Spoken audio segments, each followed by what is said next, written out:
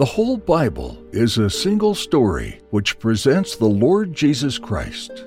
In this module, we are journeying through that story, tracing how this revelation unfolds throughout the Bible. The world has been ruined by sin, but God has made a covenant to bring salvation through Jesus, the Messiah.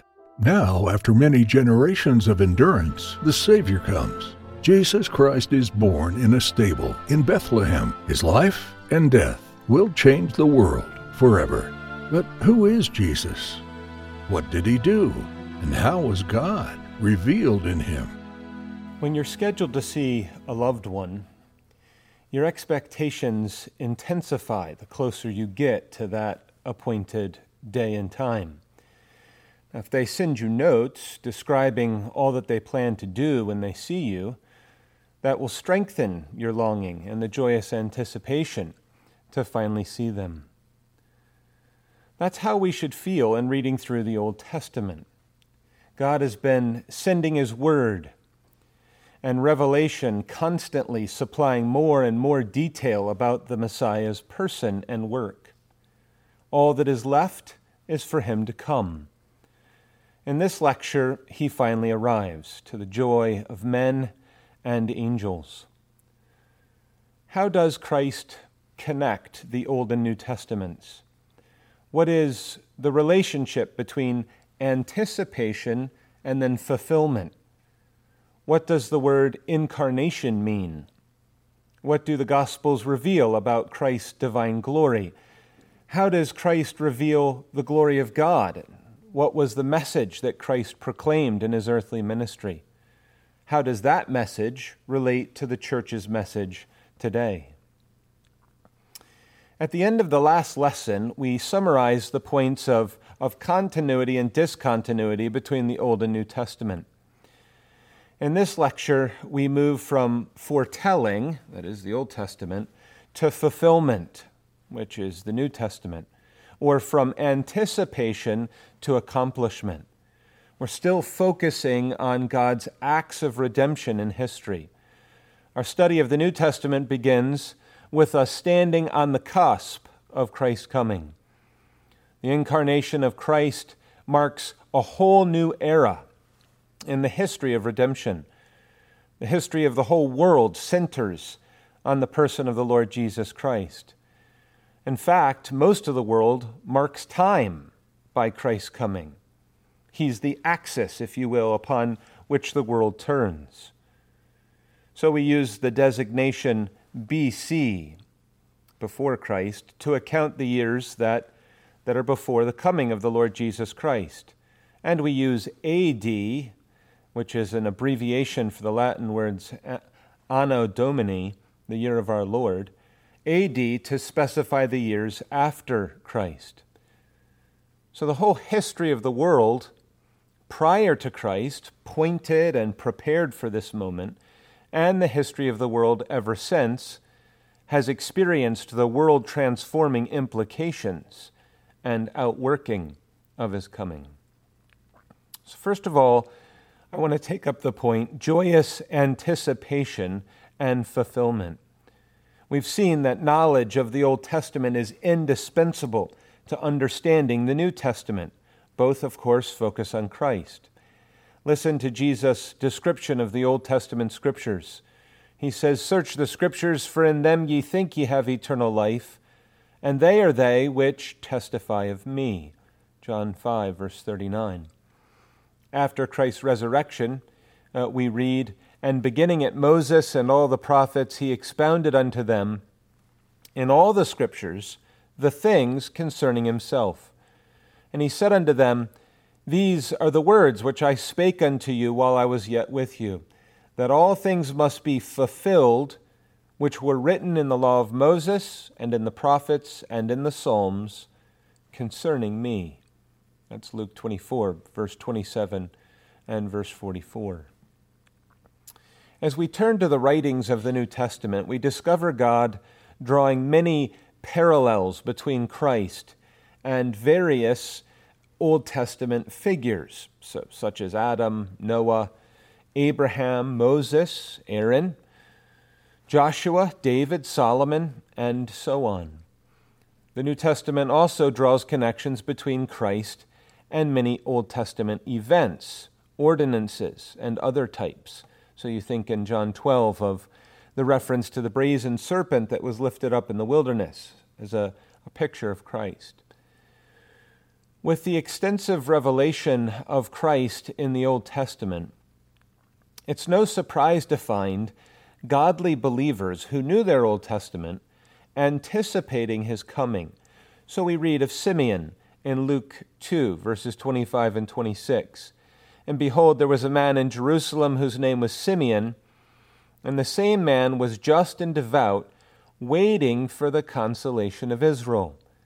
And the Holy Ghost was upon him, and it was revealed unto him by the Holy Ghost that he should not see death before he had seen the Lord's Christ. Likewise, we have the example of Anna in the same chapter, Luke 2, verses 37 and 38.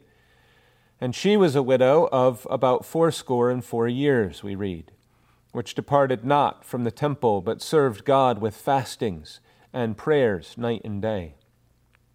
And she coming in that instant gave thanks likewise unto the Lord, and spake of him, that is Christ, to all them that looked for redemption in Jerusalem. This point about the buildup of anticipation and its joyous fulfillment stands out prominently at the beginning of the New Testament. So it's important for us to consider this more fully by demonstrating how Christ's coming connects this anticipation and the accomplishment. The dominant note in all of this is joy. So consider, first of all, that Christ's coming was announced by the angels of heaven. In Luke 2, verse 10, the angel proclaims, Behold, I bring you good tidings of great joy, which shall be to all people. After all, the angels take a keen interest in all of these things. Remember 1 Peter 1, verse 12, unto whom it was revealed that not unto themselves, speaking of the Old Testament, but unto us they did minister the things which are now reported unto you by them that have preached the gospel unto you with the Holy Ghost, sent down from heaven, which things the angels desire to look into. So the angels learn about the glory of God through Christ's incarnation, through his person and work. Again, in Luke 2, verses 13 and 14, and suddenly there was with the angel a multitude of the heavenly host, praising God and saying, Glory to God in the highest. Secondly, for the sake of brevity, let's focus on one other event in Christ's ministry that especially highlights this point about anticipation and the joyous fulfillment in the Incarnation. Namely, let's consider Christ's triumphal entry into Jerusalem, where the King comes to redeem and claim his bride. This is toward the end of the Gospels. So if you consider Psalm 118, this has a very important part to play in our understanding of the New Testament. And if you look at verses 25 and 26, you see Psalm 118 provides the anticipation. It says, Save now, I beseech, O Lord, I beseech thee, send now prosperity. Blessed be he that cometh in the name of the Lord. We have blessed you out of the house of the Lord. Now keep those words in mind. And note that we see this fulfilled in all 4 Gospels. And you should also note that the word Hosanna here, Hosanna is a shout of praise that means save, we pray. Right, the words of Psalm 118. So we read in Matthew 21, verse 9, for example, the people saying, Hosanna to the Son of David. Blessed is he that cometh in the name of the Lord. Hosanna in the highest. Compare this to what you see in the parallel passages in Mark 11, Luke 19, and John 12. Furthermore, in Zechariah 9, verse 9, we read, Rejoice greatly, O daughter of Zion. Shout, O daughter of Jerusalem. Behold, thy king cometh unto thee. He is just and having salvation, lowly and riding upon an ass and upon a colt, the foal of an ass. Likewise in Isaiah 62, verses 11 and 12. Say ye to the daughter of Zion, Behold, thy salvation cometh. Behold, his reward is with him, and his work before him. And again, we turn now to the New Testament. And in Matthew 21, verse 4, we read, All this was done that it might be fulfilled, which was spoken by the prophet. And then the passage goes on to quote what we just read from the Old Testament. So in these examples, you're seeing this build-up of anticipation in the Old Testament, and then clear fulfillment with joy over all that is accomplished in the coming of Christ. You'll notice similar language woven throughout other Old Testament passages. Psalm 45 speaks of the king's daughters rejoicing. Psalm 24 speaks of, Lift up your heads, O ye gates, and says that the King of glory shall come in. In the Song of Solomon, chapter 3, there's a reference to the daughters of Zion beholding the king. We could cite many, many more, right? Zephaniah 3, Psalm 96, Psalm 98, and so on. But then you turn to the New Testament, and in John 12, verse 15, you see the language, Fear not, daughter of Zion. Behold, thy king cometh in the name of the Lord. Right? All of this is showing the connection between anticipation and joyous fulfillment. Note also the connection between Isaiah 40, where the big theme is, Behold your God. Behold, the Lord God will come with strong hand. His reward is with him, and his work before him. Likewise, in Isaiah 66, verses 11 and 12, Say ye to the daughter of Zion, Behold, thy salvation cometh. Behold, his reward is with him, and his work before him. And then you turn to the New Testament, and you can, in this instance, for example, go all the way to the end, last chapter, Revelation 22, verse 12, to see the fulfillment. We read the words, And behold, I come quickly. My reward is with me. It goes on to say, To give every man according as his work shall be. What's happening here? Well, I'm merely supplying really a brief sampling of passages as examples, just enough to convey to you the profound sense of Old Testament anticipation and the overwhelming joy of fulfillment in Christ's coming, in Christ's incarnation. You'll need to search this out further in your studies. But the repeated call to behold, behold, in the Old Testament gave way to actually seeing the promised Christ and hearing the sound of his voice. No wonder God's revelation in the incarnation of Christ brought so much joy, both to angels and to men. We should share in that joy ourselves. This is a stupendous event, the incarnation, a stupendous event indeed. Well, secondly, then, let's turn our attention to the person of the Lord Jesus Christ, his person. The word incarnation means literally in flesh. So it refers to the humiliation and condescension of the eternal Son of God, the second person of the Trinity, in coming to take to himself a human nature and continuing as both true God and true man in two distinct natures and one person forever. The Shorter Catechism, question 22, summarizes it this way: Christ, the Son of God, became man by taking to himself a true body and a reasonable soul, being conceived by the power of the Holy Ghost in the womb of the Virgin Mary, and born of her, yet without sin. In your studies of systematic theology, you will explore the details of all that this doctrine entails. But for our purposes in this course, we will focus on the self-disclosure of Christ and his revelation of the glory of God. This is very much central to the Incarnation. So notice under this second point, first of all, Jesus is true God. Throughout his earthly ministry, Christ continues to disclose his own divine glory. For the sake of brevity, consider some of the highlights just from the Gospel of John. The book opens with a clear declaration of Christ's divine glory. In John 1, verses 1 to 3, "In the beginning was the Word, and the Word was with God, and the Word was God. The same was in the beginning with God. All things were made by him, and without him was not anything made that was made." So you see Jesus identified as God, and yet at the same time distinguished from God. So he's the second person of the Trinity, and he is true God, along with the Father and the Spirit.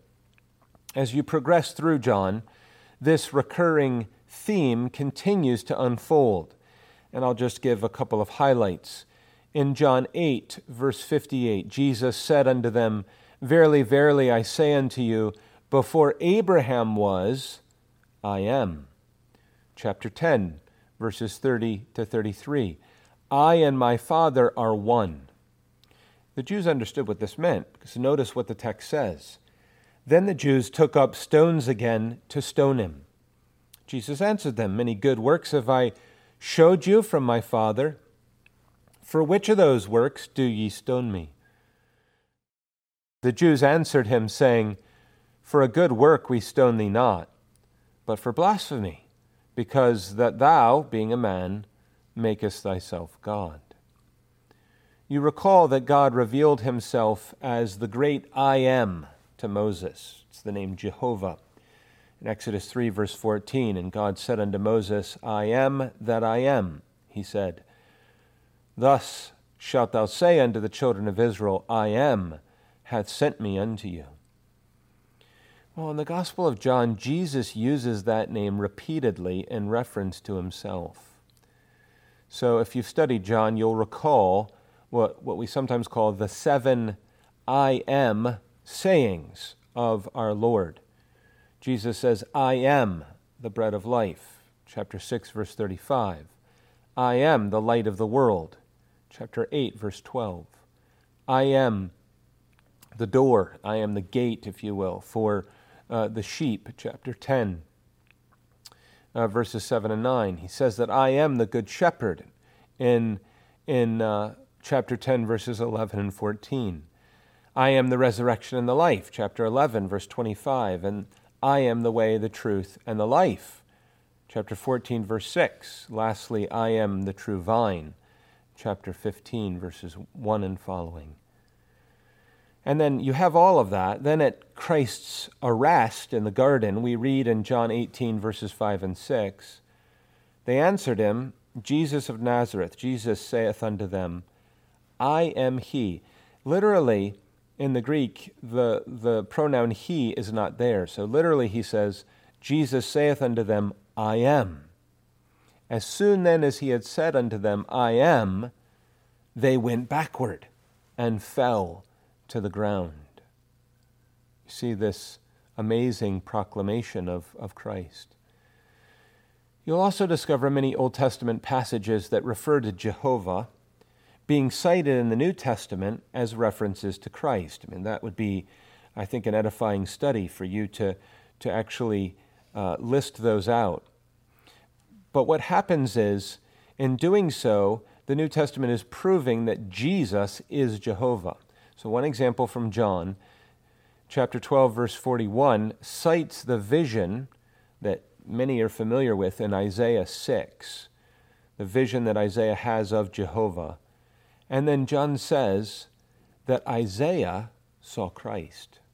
So there are many examples like this where Old Testament references to Jehovah are applied in the New Testament to the Lord Jesus Christ. We see the same point in many of the titles of Christ. So here are two examples. He's called the Son of God, and he receives worship.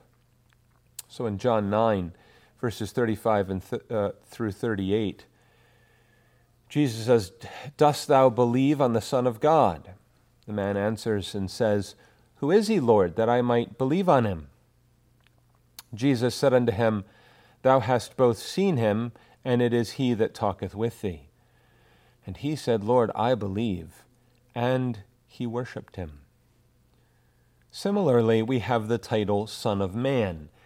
Jesus uses this title in reference to himself probably more than any other, 81 times in the 4 Gospels.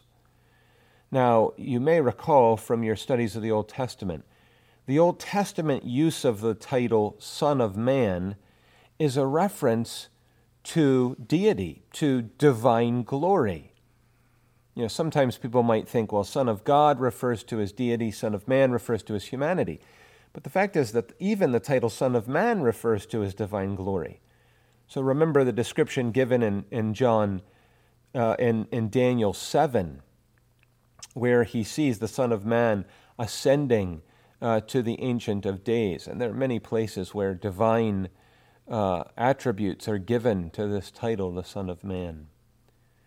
When you come to the culmination at the end of the Gospel of John, Thomas, one of the disciples, looks upon the resurrected Christ and declares openly his divine glory. In chapter 20, verse 28, "And Thomas answered and said unto him, My Lord and my God." The whole New Testament unpacks this doctrine that Jesus is true God.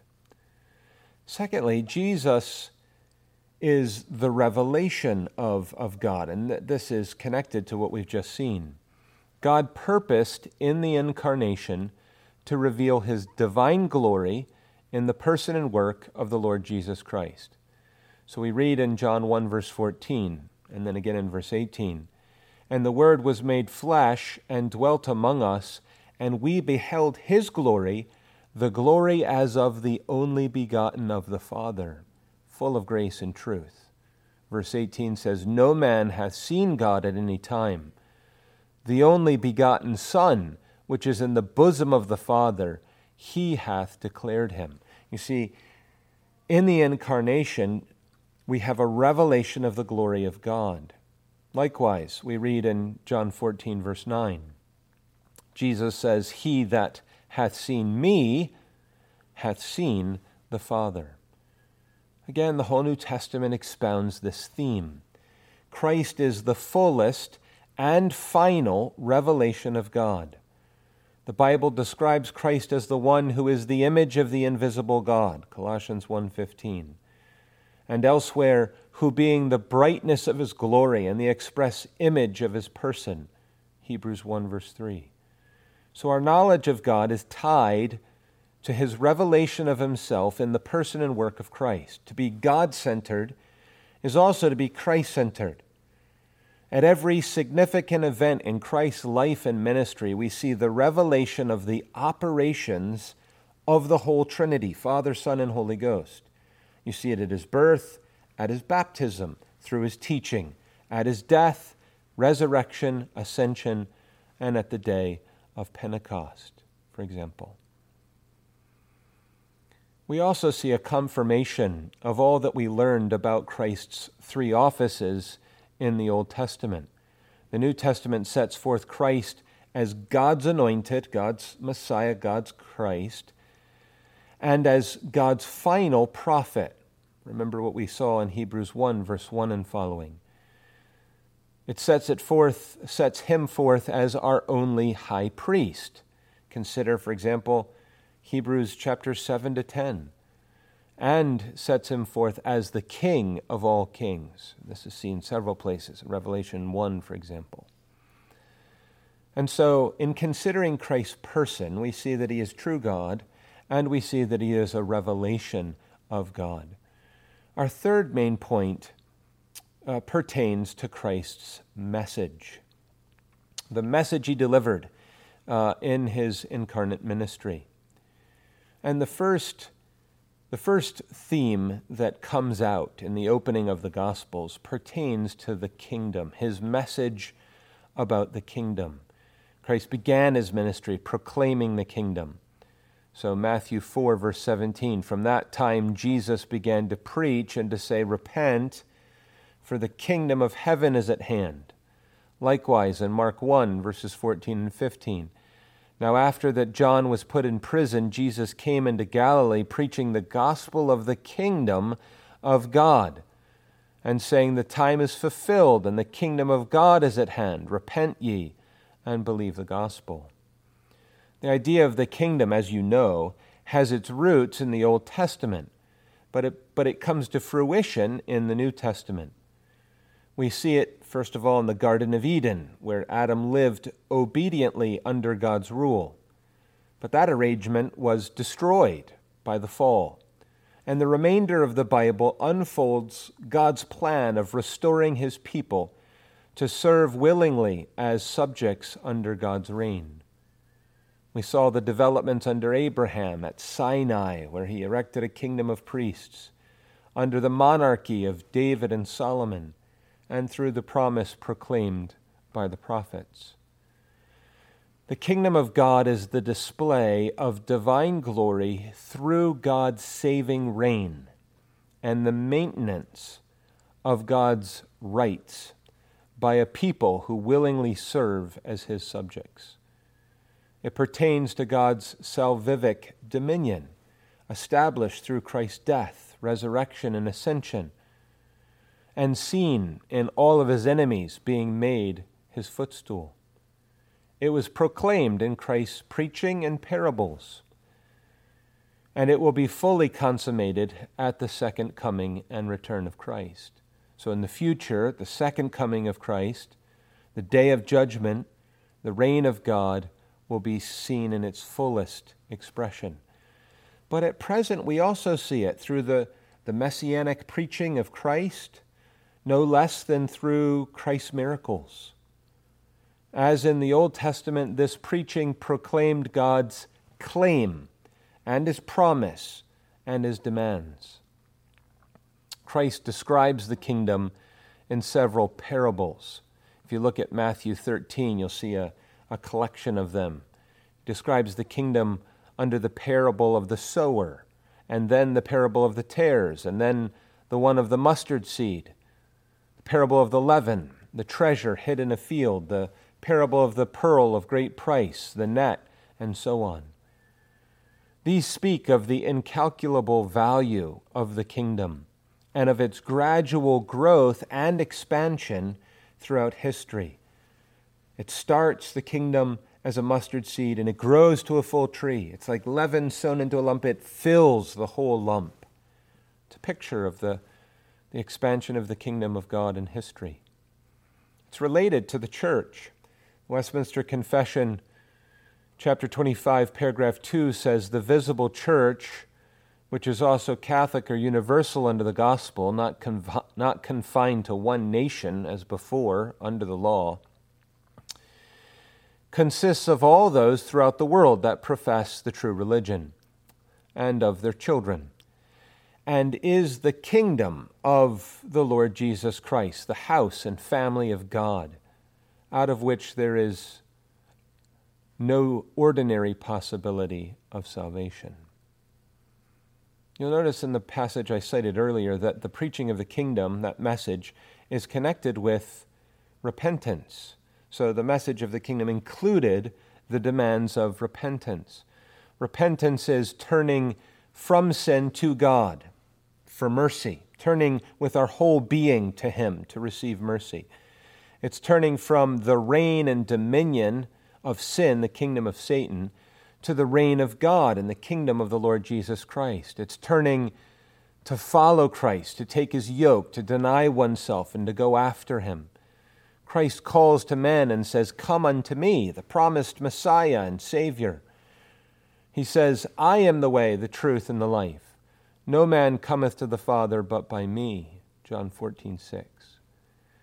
We cannot explore this fully here, but Christ came preaching the kingdom and calling men to repent.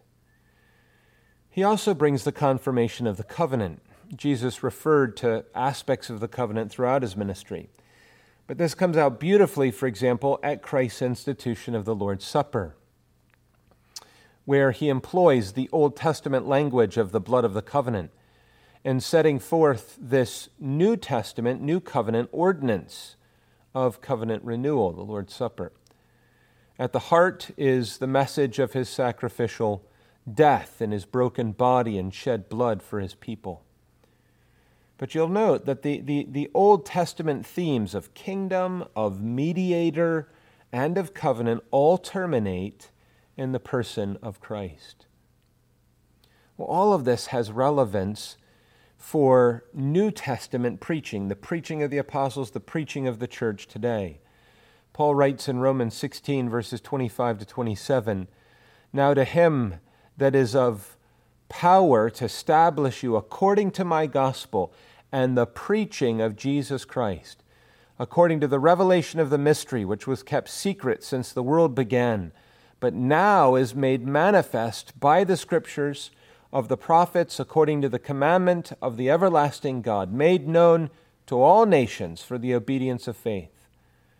To God only wise be glory through Jesus Christ forever. Amen."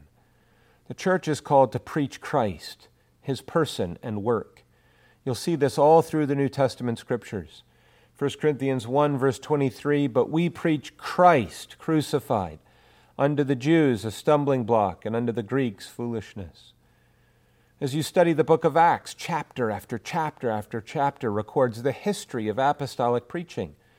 Acts 5, verse 42, "And daily in the temple and in every house they ceased not to preach and teach Jesus Christ." Christ's incarnation provides the display of divine glory, the revelation of God through Christ, and the message Christ proclaimed are all tied together. This shapes the content and the focus of the preaching of the present-day church. Christ must have the preeminence. He must be high and lifted up, drawing men unto himself. To preach biblically, we must preach the whole person and the whole work of Christ through the whole of the Scriptures. As Paul summarizes in 1 Timothy 3:16, "And without controversy great is the mystery of godliness. God was manifest in the flesh." There's the incarnation. "Justified in the Spirit, seen of angels, preached unto the Gentiles, believed on in the world, received up into glory." Well, in this lecture, we have seen that God displays the fullest and final revelation of his glory in sending his Son into the world. In the next lecture, we will consider how God further expands this revelation through the work of Christ's atonement. We hope you have been inspired by what we have considered in this lecture. Join Reverend Robert McCurley next time as we delve further into our journey through biblical theology and ask, what did the Lord Jesus accomplish at Calvary?